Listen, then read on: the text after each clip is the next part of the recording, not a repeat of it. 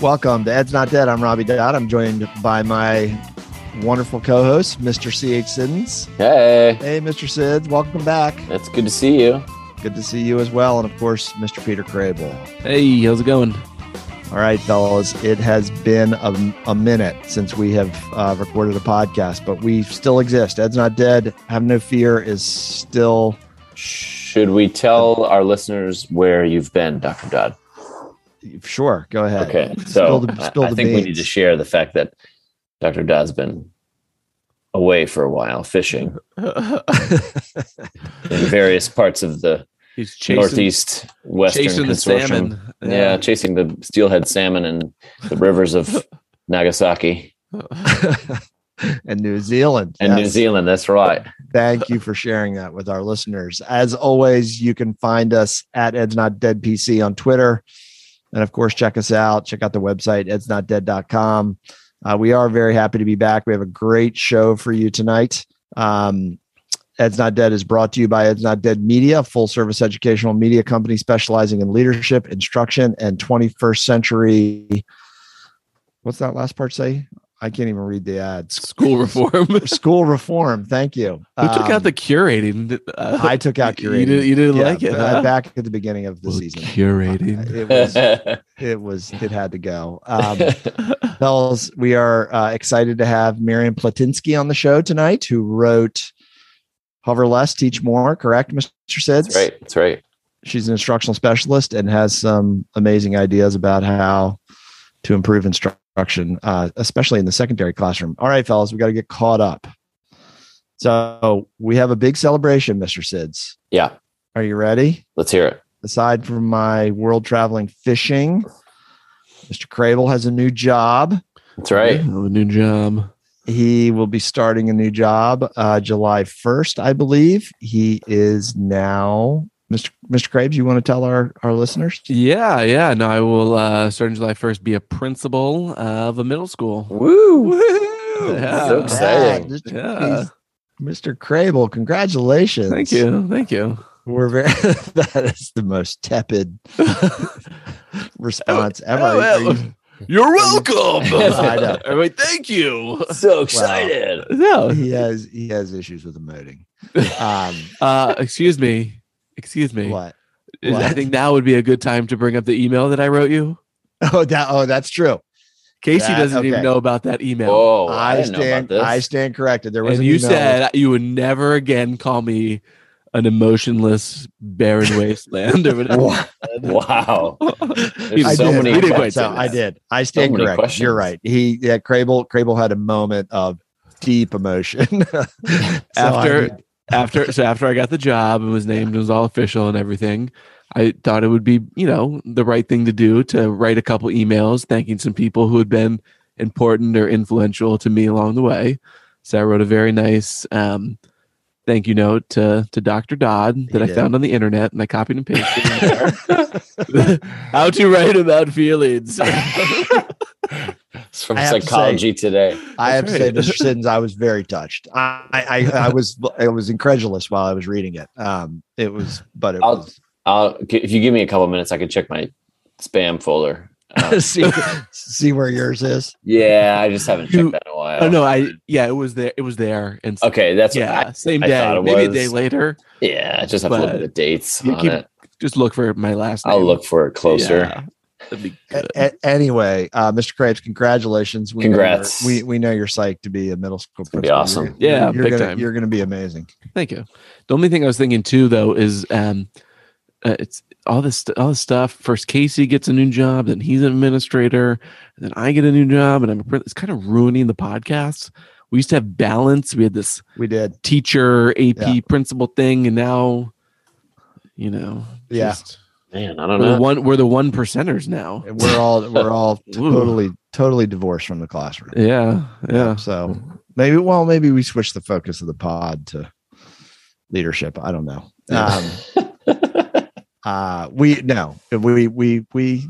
Casey's going to be our lifeline to instruction. He will always stay. Stay a teacher at heart. Yeah, I hope so. You're a teacher at heart, Mr. Simmons. Yeah, you're a teacher's teacher. Thank you. All right. So that's what's been going on in Mr. Crabe's world. Mr. Siddons, how you been? I'm doing great. Great. My lawn projects are up to date. I'm good. I saw the corner of the house you did around the AC, the unit. That's right. We got to landscape that. Well, I tried to bring up the oak hydrangea idea that you came up with, but the oak leaf hydrangeas, I haven't been able to sell them up to Sarah yet. Oh, well, your bride is missing out. Listen, the oak leaf hydrangea is a winner. It looks like a winner to me. She's not buying it, huh? I think you need to give her a call. TBH. Okay, I'll talk to her. But I'm a little resentful because of that. I always like her amazing landscaping pictures she takes and posts on Instagram. Yeah, it's of other people's properties, though. I know. I did realize after a few of them that it was not your yard. Yep. But she's pretty consistent. She really likes. She takes some really great. Photos. She does. Yeah. And Bobby D does a pretty good eye for the landscaping, the foliage. Yeah, he gave me some ideas to work on. To be trusted, I would say. Mm-hmm. Yeah, you need to come over and we were supposed to get together tonight after the pod, but you'll have to come over and check out the yard here soon. I did have some time when I had COVID. I got an early. My COVID was not great. But kind of part of my recuperation was in the early spring, I would just for a few minutes every day, I would go out in the back and I would just not push it too hard. What they say about COVID is true. I would get incredibly fatigued. Winded. Yeah. But I got a good start on my yard this year. So it's looking pretty good right now. So Mr. Siddons, what else? How's Frida? Everything else is good? Doing well. Still working on the potty train thing. I don't like it. I'd rather just pay someone to do it for me. So if you know anybody, the potty training thing kind of goes along with being a parent. I know. Not sure you can outsource that. I know. Yeah, I was going to say outsourcing. Just a lot. Yeah, it is a lot. But once you get through it and you're done with diapers, it is. Oh yeah. She's wearing underwear and she's doing number one just fine. Okay. All righty then. How many pairs of shorts and pants have you had to throw away? No, she can hold it for a while. She's pretty good. Okay. Yeah. I'm sure Frida, in the days of the future, when she wants to hear her old man's voice and finds the podcast and hears about you talking about her not being able to hold it, she's gonna. Well, I mean, if she were 7, then it would be problematic. But things are good. We're doing well. You're doing well. Yeah. Okay. Yeah. I'm excited for summer because it's a time of, as you say, the perennial renewal. Yep. And I'm excited to think about ways in which we can do things better and change things up for next year from a school perspective. It wouldn't be that though if you had your druthers. It's true. It's very true. It's very good point. And I won't have my druthers. I'm going to enjoy the 9 months and the summer for as long as I can. Yeah, I don't blame you. It is the time of renewal. Yeah. All right, fellas. We don't typically do show feedback anymore, but we did have a show feedback from Christmas.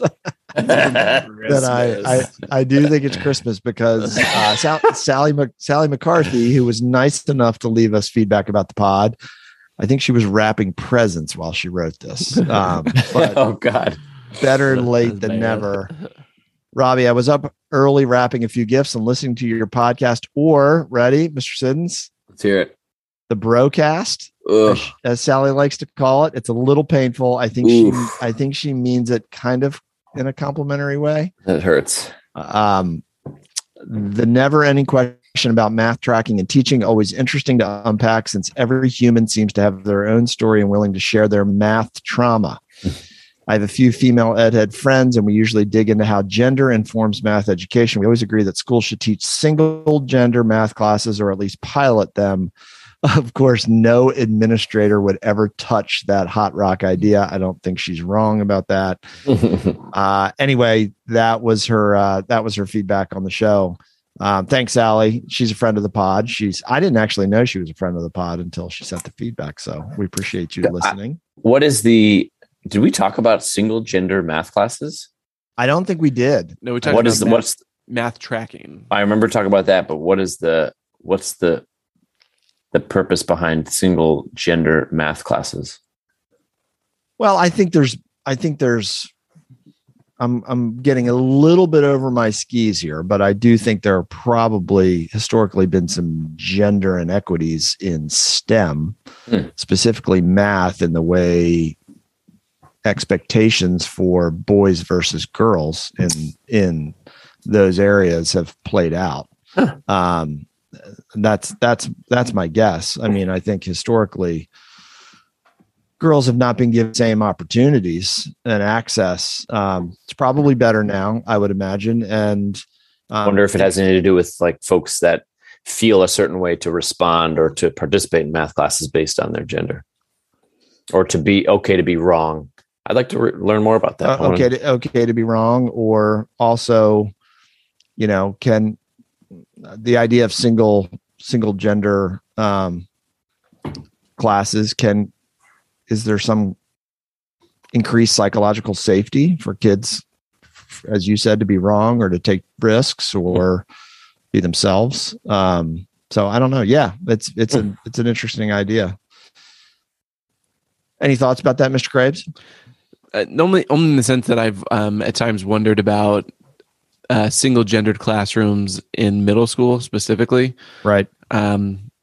In like what the effects would be. And I'm not like super pro for it or anything. I just wonder, being such a like a socially driven time and, oftentimes hormonal and changes. So like, over the top, pure conscious. Right. And just, and I mean, even as I'm saying it, like I see flaws in the argument and say, well, it's, not all girls are the same and not all boys are the same. And would that create its own issues in and of itself of like, if you're a boy in this male classroom and it's supposed to be, whatever box that it's supposed to be and everybody's supposed to fit in it and you don't fit in it, the problems that would bring up. But I don't know. And the idea now of a dichotomy in gender is problematic as well. Right. True. Yeah. So I think that would have to be obviously considered. Yeah. All right, Sally, thanks for the feedback. All right, fellas. Before we welcome Miriam onto the show, last week there was another school shooting in Uvalde, Texas, where 19 elementary-aged children were killed at Robb Elementary School. That's ROBB, and 2 teachers were killed. I think in a single classroom, if I'm not incorrect. Yeah. And so this is the most recent school shooting that follows about 10 days, I think less than 2 weeks before, a racist motivated killing in Buffalo, New York of predominantly African-American citizens in a supermarket. Right. But we have another school shooting. I guess Parkland was 4 years ago. About. Yep. And I was thinking about this, I don't know if we worked together at the middle school at the time. We did with Newtown. Yeah, with Newtown. But you might remember that after Newtown, I put that table in front of the front door for the rest of the year. Remember that? Yeah, the security guard. Yep, and support staff and others that man that table all day, every day. And I over time, people became somewhat resentful of it. But I, much like Barack Obama at the time, that school shooting and the murder of those children changed me as a principal. And this one has just been it's been harder for me to read about this one than ones in the past. I don't know if it's just I can't take it, and it's just too much to bear. Yeah, So anyway, I didn't think we could have the show without talking about it. I don't know what your thoughts necessarily are on it, but it obviously can take us in a lot of different directions. But just the idea that 19 children and 2 teachers in a field that, who would have ever thought education would be a profession where people get killed. Yeah. That just doesn't seem right. Yeah. Yeah. It's a lot I'm kind of with you in the sense that I think in previous, specifically when it was like Newtown, like I couldn't wrap my brain around it. So I sought out more information because I just couldn't understand. I just couldn't understand how that could happen. Yeah. How anyone could do that. How I just couldn't understand how that could happen to children in a classroom. And I think the difference for me now is, sadly, I've seen it happen before. So I understand that it can happen. And, it's not to numb yourself or wall yourself off from the feelings, but, it's a sad reality now. Twice in 9 years, it's it's not every week or every other year, but it's a thing. The killing of children, the murder of children in a classroom is a thing that happens in America. And unfortunately, or I don't know about that one. I still am like naive enough to think that things will change, and I still am naive enough to think that at some point, whether it's legislation or whether it's a collective movement in the country, something will happen that will make it demonstrably harder for these things to happen. And I have my own ideas on what those are, starting with the limiting of, those types of weapons and the ease in which they can be purchased, I think is a great first step that I would advocate for. But it's, I don't know. I've been at a loss for words, and like my wife has kind of tried to talk to me about it, and I'm just like, I can't really talk to you about it. Like, what are we supposed to say? Right. We're here again. What am I supposed to say about it? So it's been difficult. Yeah, I feel like this particular one has impacted me more than Newtown, probably because I have a young daughter, and in Newtown I was a teacher at the time, and I remember a teacher coming in crying about it, and not that it didn't impact me. Obviously, it was extremely upsetting, but ultimately, I maybe at the time I wasn't as keen on it, but I knew nothing would change. There's not, we don't, the political will and the people in this country it's not there. And maybe, like Crable was saying, like maybe it will change, but I have such low expectations for what our political leaders will actually do. And if they're not going to do anything after Newtown, I don't know. It's hard for me to get out of the mindset of people are going to do something, because we can't keep doing this. Like, it's just like, well, we can keep doing this. We have to keep doing this, but like that, we can't keep allowing our children to be killed in schools or at all. We're the only country in the world where this happens. It's like, it doesn't happen anywhere else other than the United States. And it happens. I was in 8th grade when Columbine happened. I distinctly remember going into school with bomb threats the next days, looking at the clock in music class, because there was a rumor that at a certain point in the day there would be another bomb threat. I distinctly remember going to active shooter drills as a high school student. I distinctly remember when Virginia Tech happened and we started getting text messages that alerted you of shooters on our crimes on campus. So like, it's been in my life, my entire life, and it's like, it shouldn't be this way. It doesn't have to be this way. Now you're the millennials. I mean, Gen X might be the last generation that it wasn't, school shootings were not a thing. I mean, my sister and I, who's a kindergarten teacher, she's just if you look at stages of grief, she's incensed. I mean, she's just so mad. But at Fairyland Elementary, when we were little kids, there was an air raid siren that used to go off like every Wednesday at 11:20. It was the loudest thing ever. And it was a relic of the Cold War. And by that time in the 70s, we just ignored it. I think at one time you'd get under your desk and such, but there was no such fear. Right. You're like you said, Casey. I mean, since middle school, this has been reality. Yeah. And it's getting worse. Yeah. And so anyway, I think Kathleen Parker, who I don't love, she's an op-ed writer for the Post. I think she said the other day, a line that I remembered. It said, if government can't keep kids safe in school, then what's the point of government? Yeah. And I couldn't agree more. Yeah. Yeah. I mean, when you have these weapons of war and body armor that you can purchase on the open market with abandon,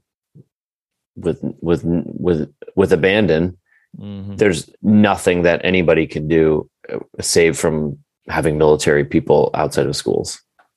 Yep. Right. Yep. All right. So when we come back, we will be welcoming Miriam Platinsky on the show. She wrote the book Hover Less. Oh, excuse me. I had it backwards. Teach More, Hover Less. So don't go away. We'll come back with Miriam.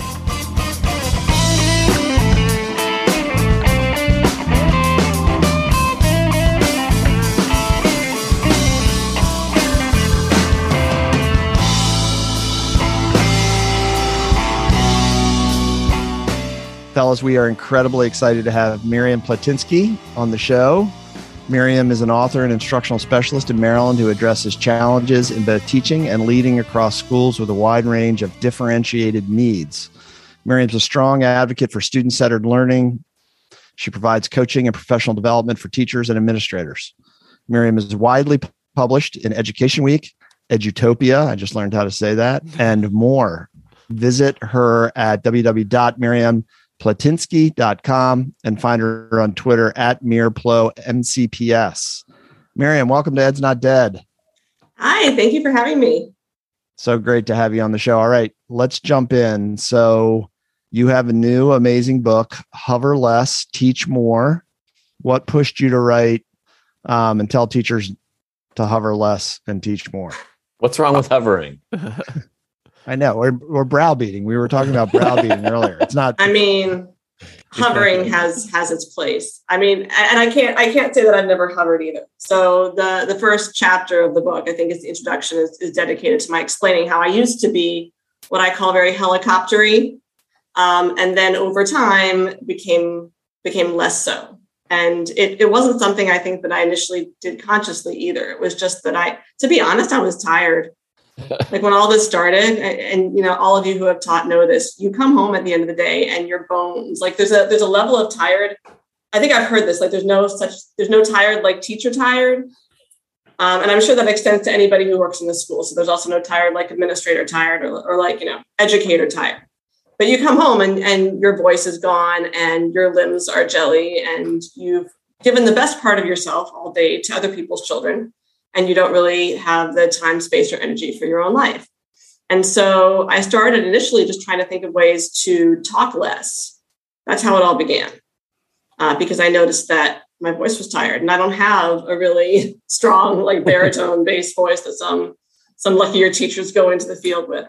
And then, I mean, the real start happened with a creative writing class that I taught where there was no curriculum. And that's why I wanted to teach it. There was a teacher at my school and she decided to move on to do something else. And I went to my department chair at the time and I was like, hey, can I teach creative writing? And she said to me, well, do you have any background in that? And I didn't. None whatsoever, except that I was an English teacher. And what happened was it was the first class I'd ever taught where students could just do what they wanted to do. And the more I let them take over and the more they decided what they wanted to write, I always had the same option. Here's a project you could do, or you could just write something for me, as long as you hit the deadlines.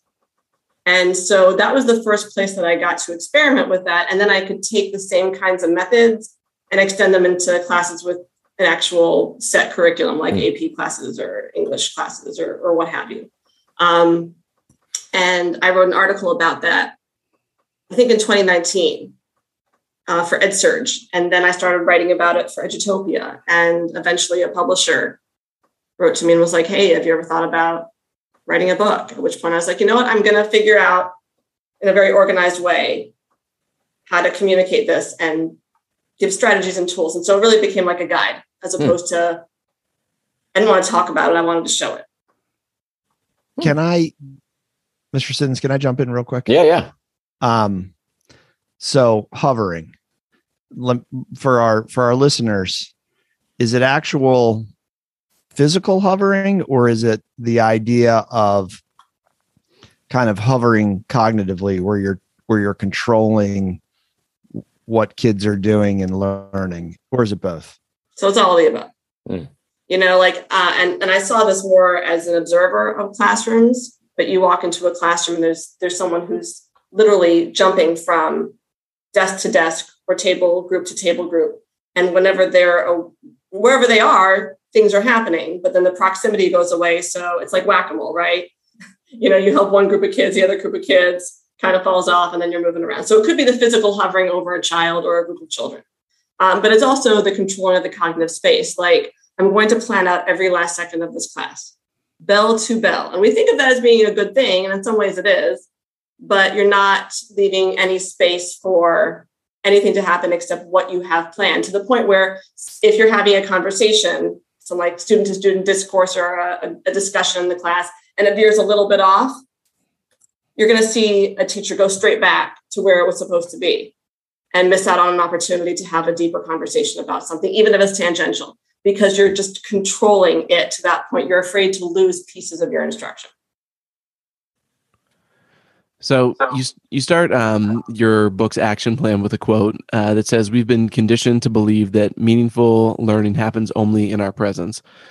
And, you were just talking about allowing and giving kids the space to grow sort of like outside of your, not of control, but it's kind of like, so you're not all controlling all the time. And I guess like, how do you balance that with the sort of opposite extreme of being really hands off, so that somebody coming in would be like, wow, this teacher isn't doing anything.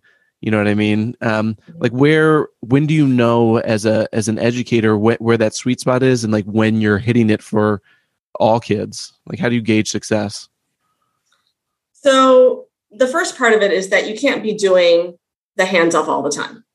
It doesn't make sense. It's not balanced. Just like any other part of our lives, we want to be balanced.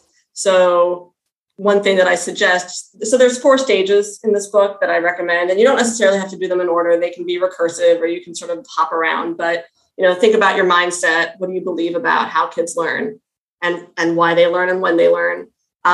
Think about how you build relationships with them. So I'm not talking about rapport. Rapport is really important, but in this sense, it's, do they feel safe taking academic risks in your classroom? So not just can you talk to them as a person, but do you validate the ideas they share in your class no matter what? The third step is planning for engagement. So you're including students in the lesson planning process in various ways. Again, they don't have control over the whole thing. They're not the teachers, but you are definitely figuring out what they know ahead of time, how they learn, asking questions, and then showing them how you've incorporated their ideas. And the fourth kind of gets to your question, Peter, which is the choice-based instruction. A couple days a week, you can be selecting what kids do yourself, and you can have a very hands-on approach, but then a couple days a week, maybe they have more control. So as an example, when I wake up in the morning, I have a list of maybe 5 things that have to happen that day. I'm saying 5, it's an arbitrary number. I can choose as an adult very often what I do first. So for example, I'm a writer. I write at my best first thing in the morning. That's when I write. If I have to wait till later, it's not going to go as well. And so I know myself and how I work. We don't give kids that same opportunity almost ever. They don't have the chance to choose how they work and when they work. So if just like for 1 or 2 days a week, you could say, here are the 3 things that have to happen this week. Today in class, you can work on any of them.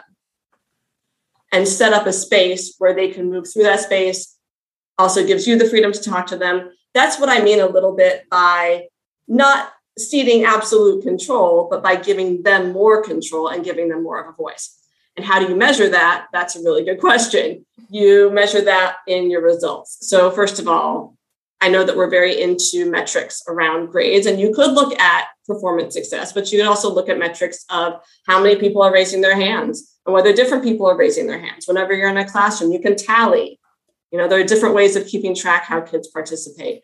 How much are kids turning in assignments? Are there changes in what you're seeing the more you try some of these methods? So there are various very specific tools within the book. You can adapt them for your own needs. You can do them as a group. You can do them as an individual. It's really up to you because teaching styles differ.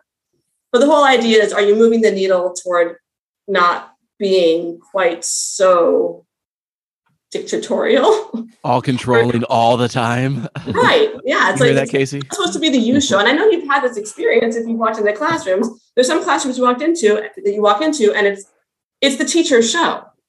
And some teachers really like it that way too, where some of them are looking to change that, but just don't know how.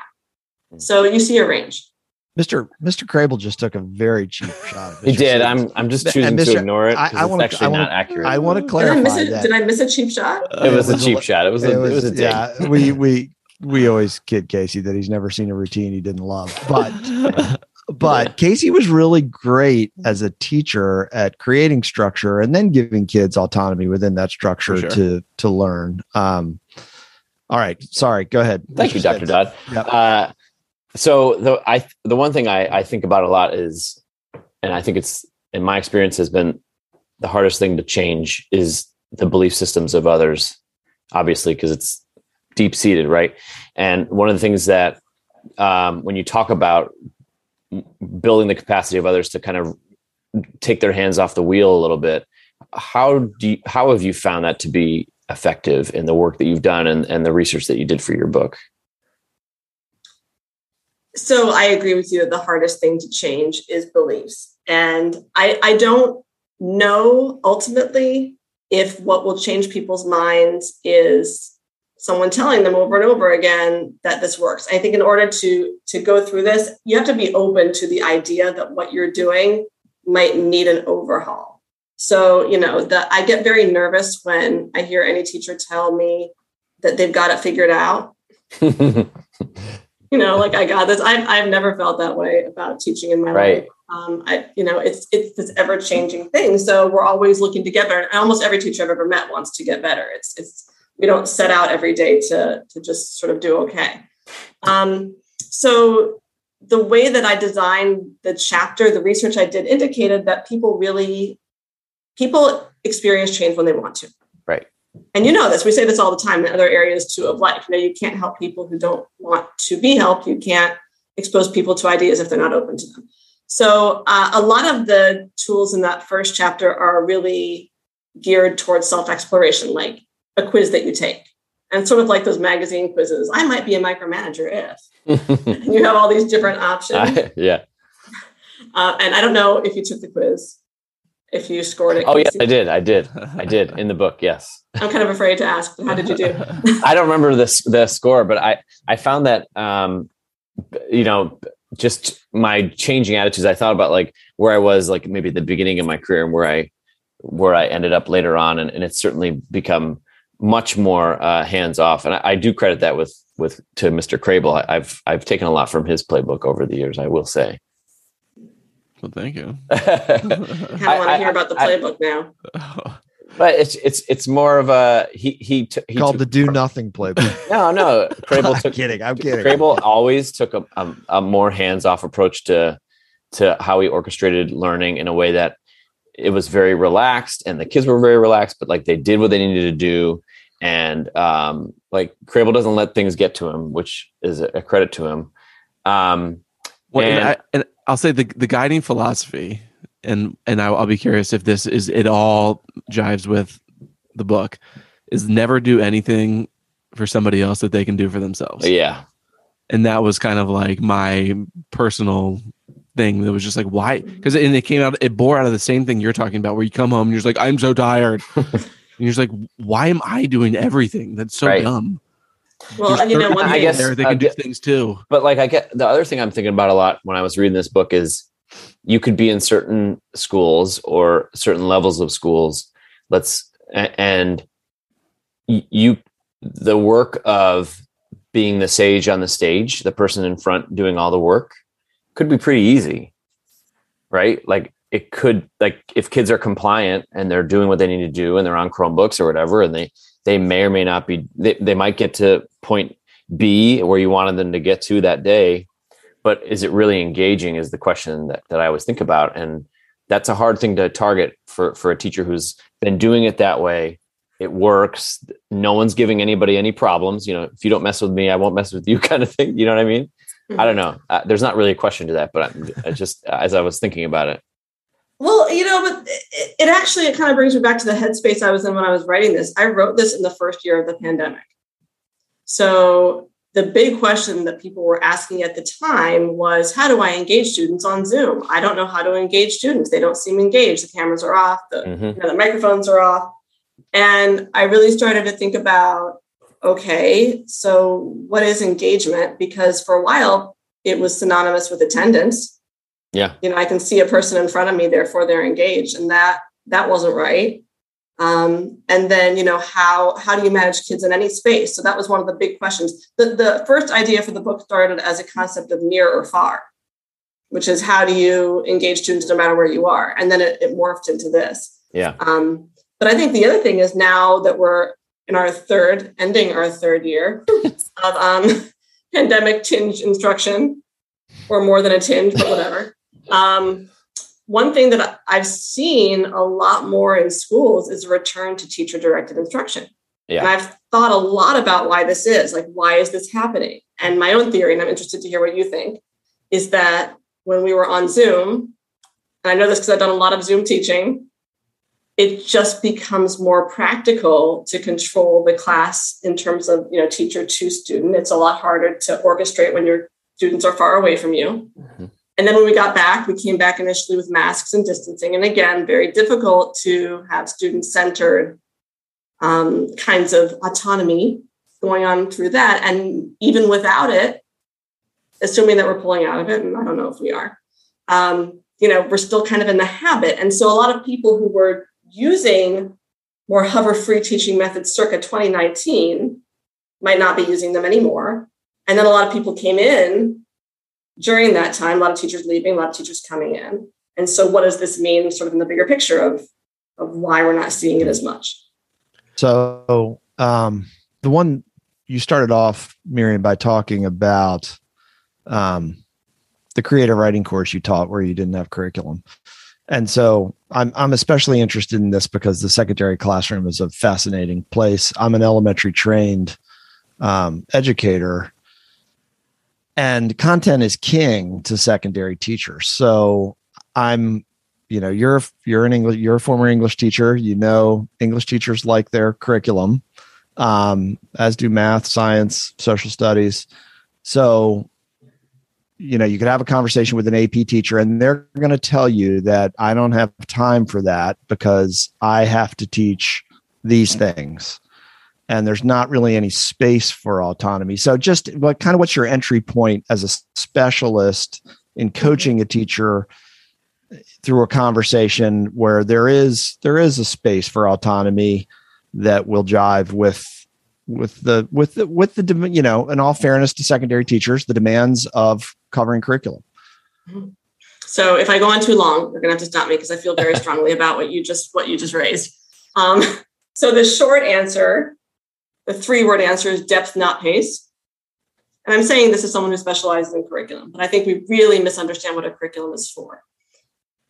When we think about curriculum, and I was guilty of thinking this too earlier in my career, we think it's sort of the one-stop shop for what we're supposed to do every day. I'm going to do a what followed by a what followed by a what. It's very task-driven, this outlook about what a curriculum is. And really what a curriculum is trying to do is speak to skills. And so sometimes we call them content standards, and you're supposed to go in depth into them and learn them more. Now, I'm saying this as someone who specializes in one content area only. I don't have as much context for math or science or what have you. But having taught AP courses for many years, and also anything else really. I've taught most of the curriculum in my subject area. You're not looking to covering content doesn't mean this thing where you do like every day, you're reading every page of the novel, you're writing every paragraph of the essay. It's not about completion. It's not about like a starting point and an end point that everyone has to do. It's about how deeply you can go into something. And I remember the day that I learned that I didn't have to teach an essay for students to learn how to write. I just needed to know whether they could put together an argument, whether they could support the argument, whether they could provide evidence and then commentary to explain that. And I could figure that out in a paragraph or two. I didn't need the whole thing. Likewise, for literacy, students don't have to read the whole book. They might just access pieces of it to have in-depth conversations about concepts or ideas. If I want to know whether or not they can get the main idea of something, I'm focusing on a specific skill. So it's really about your knowledge. If content is king, the content is not the book. It's not whether I've read the whole book. The content is, am I able to understand these skills at the grade level that they are indicated, so that students are working at a grade level, not prior to, because I don't know how things articulate. I remember the first time I walked into a fourth grade classroom, because in my previous position, I worked in pre-K to 12, and I saw them working on a persuasive essay, and I thought, what's the difference between a fourth grade classroom working on a persuasive essay and a ninth grade classroom working on a persuasive essay? And that's when it really hit me that it's not about what we think it's about. It's really how skillful are we at determining the different stages of what kids need to know wherever they are.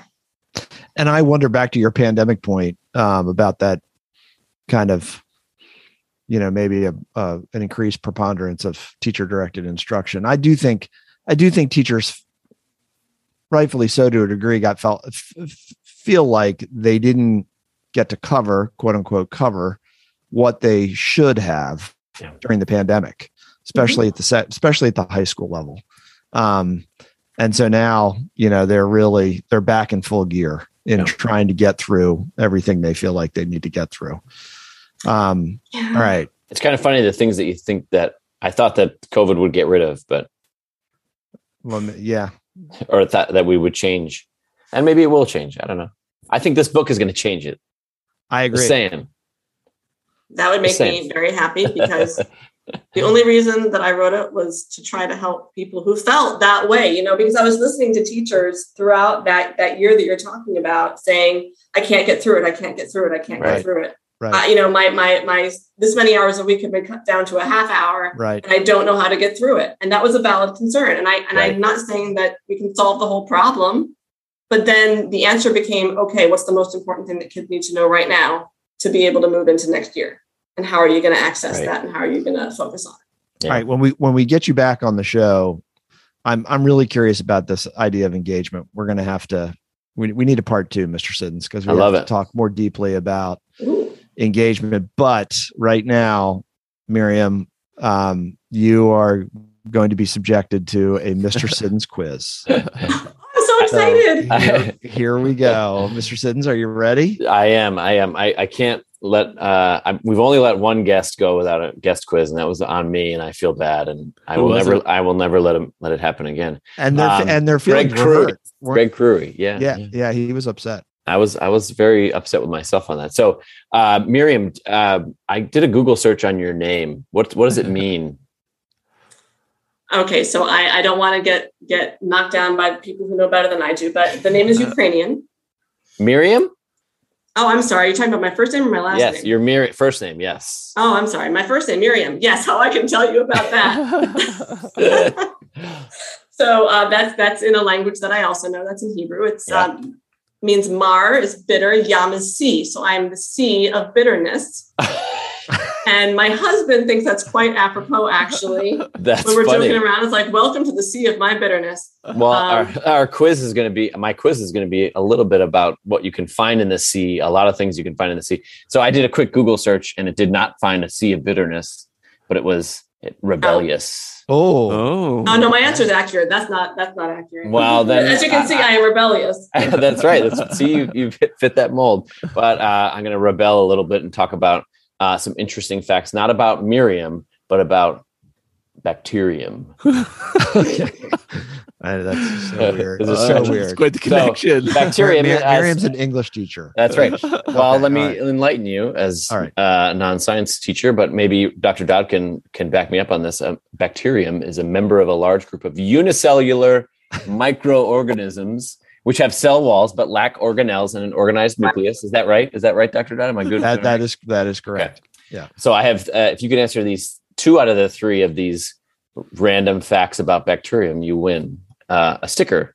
We have stickers, right? I have stickers. Yeah. Oh, perfect. Well, I want a sticker, but I'm not going to win. Well, I think you'll be look at fine. that. I think you'll be fine. All right, ready? I'm nervous. Okay. All right, number 1. Bacteria has been on the planet for more than how many billion years, making them the oldest known life form on Earth? Is it Well, that's a A, good one. 2.5 billion, B, 3.5 billion, or C, 4.5 billion years old? Oh, that's the good one. Okay. So if I were my children, I would ask to quote, search it up. I'm assuming I can't search it up. No. No, you don't have enough time. Not enough time. Not enough time. Okay, fine. I'm going with the most extreme thing, the highest one. Oh, incorrect. It's actually 3.5. Choice B. Dang it. But you were close. You're off by 1 billion. By 1 billion. Only a billion years. Only a billion. All right, you still have 2 more chances here. Here we go. 2, a bacterium can typically move about how many times its body length in a second? And to put it in perspective, a large fish like the ones that Dr. Dodd catches in these strange places in West Virginia and Pennsylvania can move only about 10 times its body length in the same time. So is it A, 25, B, 50, or C, 100? I'm going to stick with my bad strategy and go with the most extreme answer. That is correct. It's C, Ooh, 100 nice. times its body length in a second. I'm so excited, and I didn't earn it at all. You can do it. You can do it. That's a All lot. right. The third one. Bacterium weren't discovered until 1674 when this Dutch scientist named, I'll share the names with you, spotted them as he was looking at scrapings from the human mouth under a newly invented microscope. All right, here I'm gonna chop up some Dutch names. A. You have to do them in the accent. Okay, is it A, Anthony van Leeuwenhoek? Is it B, Ren T. Hoek? Or is it C, Vincent van Schoenhoek? The first guy. Yeah, I agree. That is correct. Yeah, I've actually heard that one. Mario. Anthony van Leeuwenhoek. The way you had to say it, the fact that you were struggling with that last part, that's all I had to go on. And you win. You got 2 out of 3. Nice work. You get a nice brand new Ed's Not Dead sticker. I'll get it to you. I have been known to send people like 10 of them. Oh, well, there you I'll go. just send you a lot. Oh, love that's it. awesome. And I'd like to say that my academic success in this case was not based on skill or knowledge. And there's a lesson in that. That's true. That's true. Thank all you right. for putting up with it. I appreciate it. The book is Hover Less, Teach More by Miriam Platinsky. Miriam, we've loved having you on the show. You can get the book, I assume, right, Miriam, at www.miriamplatinsky.com. There's a link to buying it on Amazon on my website. Yes, you can get it anywhere books are sold.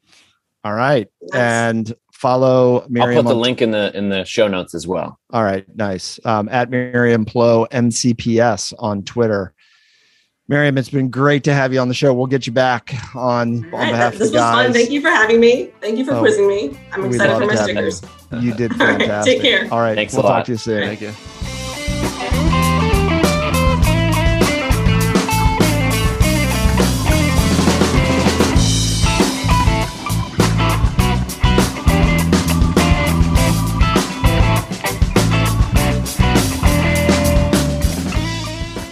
Welcome back to Ed's Not Dead. I am Robbie Dodd. I'm still joined by my co-hosts, C.H. Siddons and Peter Crable. As always, we are brought to you by Ed's Not Dead Media, a full-service educational media company specializing in leadership, instruction, and 21st century school reform. Thanks again to Miriam Platinsky. She was awesome. Another assist to you, Mr. Siddons, for booking her. Mr. Krabs almost got credit there, but never booked a single guest. She was great, Casey. Yeah, she's great. She's super, super talented and a really great teacher.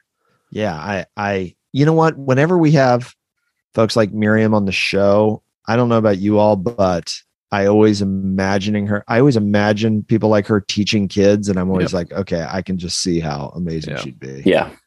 Yep. Yeah. Yeah, it's funny when you talk to people, you're like, oh, I see who you are as a teacher. Yes. I wonder if that's like a unique, it's got to be like a uniquely education thing. Yeah. Oh, yeah. Oh, I totally see how your demeanor and this and that and how you deal with blah, blah, blah. I think when Sarah and I were first dating, we had outdoor education, and she came up to visit one time, and she saw me like corral 100 sixth graders in a matter of minutes. And she's like, she had flashbacks of her own mom who taught middle school for many years. And then was also like, how did you do that? I was like, I don't know. I just counted down. I don't really know what I did. You could pull that off. There was also a night at Outdoor Ed where I had to send you into timeout. That happens about every year. I will say that. I think you had to go out and take a walk in the dark. Yeah, that was a tough year. Oh, Mr. Siddons, can you go find that stick over there in the woods for me? And I love come right back. I love Robbie's MO too. He comes in like just strutting in from Starbucks, and we've been up there for like 18-hour days for like. I'm like, hey kids, what are you all mad about? Everything's fine. We're good. I know. That is true. I did. Well, you know what? I mean, that comes with authority. It does. I feel it. It's funny. After you guys had taken you're a shower force. days. Yeah, I know. It's like you smell and like you're sweaty. You haven't shaved. All right. What do we have? Do we have a quiz, Mr. Siddons? We do have a quiz, current events quiz, and then we're going to end. Is this the last episode of season 5? No, it's not. We have several episodes left, I believe. Okay. All right. Okay. Several episodes to back up on. Okay. So we have a quiz, and then we have we'll have some closure in the form of apologies, takebacks, and compliments, or compliments, if you can give any of those. All right. Do we have to do the quiz? Can't we just do apologies, takebacks, and compliments? Well, Crable, what do you want to do? I'm kidding. Okay. All right, Mr. Crable, you're actually up for the first 3 questions. You ready? Oh, I'm ready. Yes. This is the parallel quiz. Parallel quiz. 3 questions for Crabes, 3 questions for Dodd. All right. Number 1, President Biden made his first trip to Asia as president, stopping first in blank, where he reaffirmed America's strong commitment to the country. Is it A, Japan, B, South Korea, or C, Taiwan? So easy. Oh, dude, usually I'm up on current events. I am not on this one. I'm going to go with Japan. Correct. Oh, A is correct. So good. All right. No, it was Taiwan. No, it wasn't. It was stopping first. That's arguable. That's arguable. It is not arguable. He stopped in. He's not going to stop in Taiwan first. That would be a diplomatic that would be nightmare. A big but he stated explicitly that the United States was prepared to intervene if China. Yeah, but his first said it was in Japan. Okay, he talked about Taiwan. Dr. Diz, different. Okay, places. go ahead. Question number 2. Number 2, the CEO of blank, whose recall of some baby formula brands helped cause a nationwide shortage, apologized for their role in the crisis. Is it A, Abbott, B, Mead Johnson, or C, Nestle USA? I know this one because my dear wife bought stock in this company after she noticed how they send you everything after you have a baby. They find out all your personal information, start sending you formula, and that would be A, Abbott. Ooh, and how's that stock doing? All right, number 3, Labor Party leader. I don't know. I don't. Number 3, and you're 2 for 2 so far. 3, Labor Party leader Anthony Albanese became the new prime minister of blank after 9 years of conservative rule in that country. Is it A, Australia, B, Canada, or C, Italia? Australia. That's right. Crikey. Good. 3 for 3. Crikey, that is a knife. Crikey. All right. You got one on a little banger there. 3 for 3. All right, Dr. Dizzle. Number 1, the governor of blank declared a state of emergency after a powerful tornado tore through the town of Gaylord, killing 2 and injuring 44.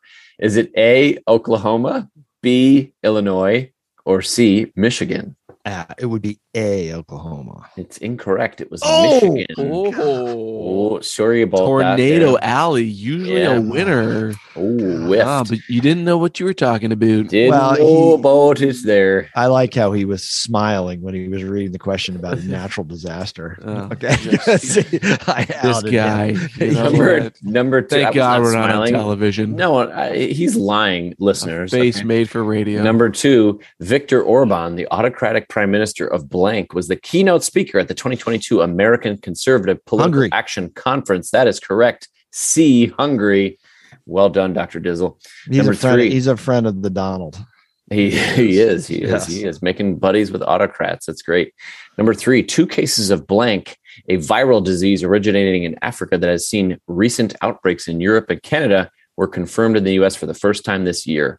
Is it A, West Nile, B, monkeypox, or C, yellow fever? That would be B, monkeypox. That is correct. Monkeypox is correct. And with Okay, can 2 we- out of Can we can we have an extra question to see if I can tie Crable? A bonus round. all right, do you want a Bonus political, economic, Oh, or choose your judicial category. question? Oh God, those are 3 hard. What about He sports? picked them from Trivial There's Pursuit. a Why sports don't we What about never do sports? There is a sports Why- one, but Jeez. am I giving you a sports question so you could tie Crable? Is that the whole point? You are. Well, yeah. Crable's good. Crable's good with Crable can go toe to toe with me on sports. Well, there's just one question. I'll just right, give well, Robbie let's- one let's- question. Let's see.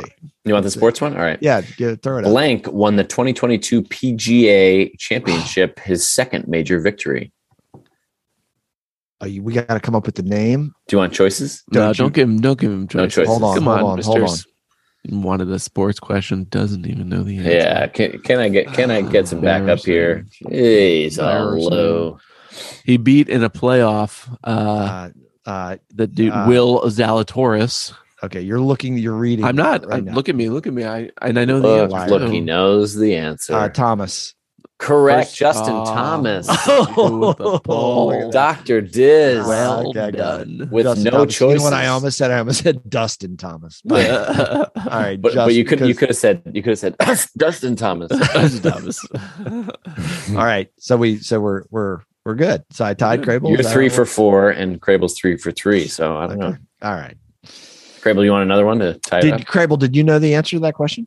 Yeah, I did. Oh, okay. Well, I just told you the backup. I didn't dude know you was covered pretty good. golf. I know, and I scan the sports pages. follow and, yeah, it just sticks in my brain. Mhm. All right, let's Mhm. go to what's the name of the next segment? Apologies, take backs, compliments. It's our Okay. closure. Let's All just right. end it.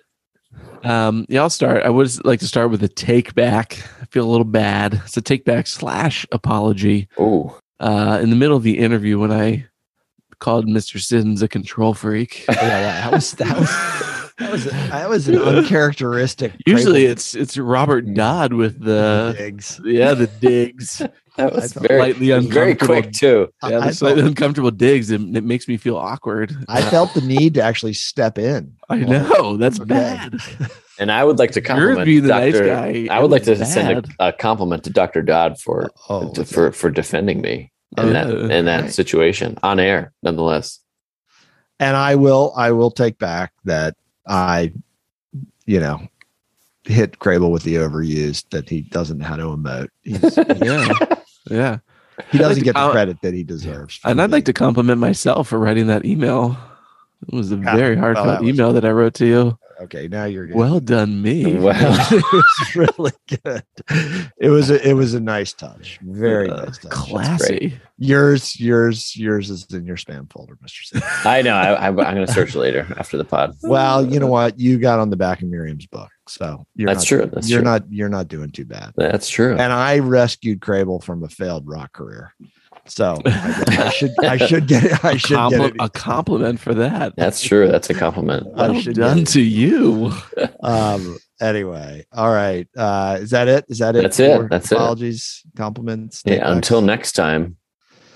All right, fellas. It is Memorial Day weekend. What do you have left on the 3-day weekend calendar? Mr. Krabs, I'm going to see you at the pool tomorrow. Yeah, living pool the suburban and- dream. Oh, dude, yes. Yep. Pool and barbecue. Yep. So that's it really for tomorrow. Just soak up the last of the long weekend. Mr. Siddons, what are you going to be doing? You got any projects, or are you taking it easy? Taking it easy, going to the pool tomorrow, and a barbecue as well at our friend's house. Okay. Oh, That's it. Yeah. That's it. All right. Oh, yeah. All right. All right, listeners. I'd like to take back What's that? Grable's mocking of our show. Take back for him. Sorry. Anyway, go ahead. What did he mock our show? No, I'm just messing. It's fine. All right. You can find us. I think we still tweet at Ed's Not Dead PC on Twitter. And there was a tweet this week about the show. I didn't get it. Oh, man. We totally forgot that. We didn't plug my piece. Two things, really. So Casey wrote a blog about questioning. Totally missed. Was that the tweet that I didn't read? Yeah. It was good. I must say, it's one of my favorites. It's one of my faves. Okay. I'll read it. Yeah. Great Sorry article about that. better ways to question in students as opposed to, are there any questions? No? Great. Oh, that was it. Are there any questions? Yes. Right. Yeah. Okay. And then the other thing, man, geez, all coming to me now. We also got placed on like a best of education list. No, we did not. That's exciting. Yes, we did. And we haven't had a podcast since January. Yes. That shows the power of our That's how good we are. That's right. There were some, like shockingly, there were some very good months in there, even without us putting That's awesome. Out new content. So I did have people asking when we're coming back. So we got several people asking today, about it. right now. Back. Listen. Mr. Sids, good job on the blog. I will read. Yes, thank you. I may read tonight while I watch Game 7. It's a good one. I kept it abbreviated. I thought of Crable the whole time. I'm sure it is good. I have mad compliment, mad respect for how you find the time to do so many interesting things. Thanks. Yeah. All right. So is the blog? Is it on the website? edsnotdead.com? Sure is. All right. As always, we are brought to you by Ed's Not Dead Media, full service educational media company specializing in leadership instruction and 21st century school reform. Once again, thank you to Miriam Platinsky. She was a great guest. Check out her book. Let's make sure I get this right. Teach More, Hover Less. You can find it at Amazon. For the fellas, Mr. Sids, Mr. Graves, great to see you. We'll see you soon. Thanks, everybody.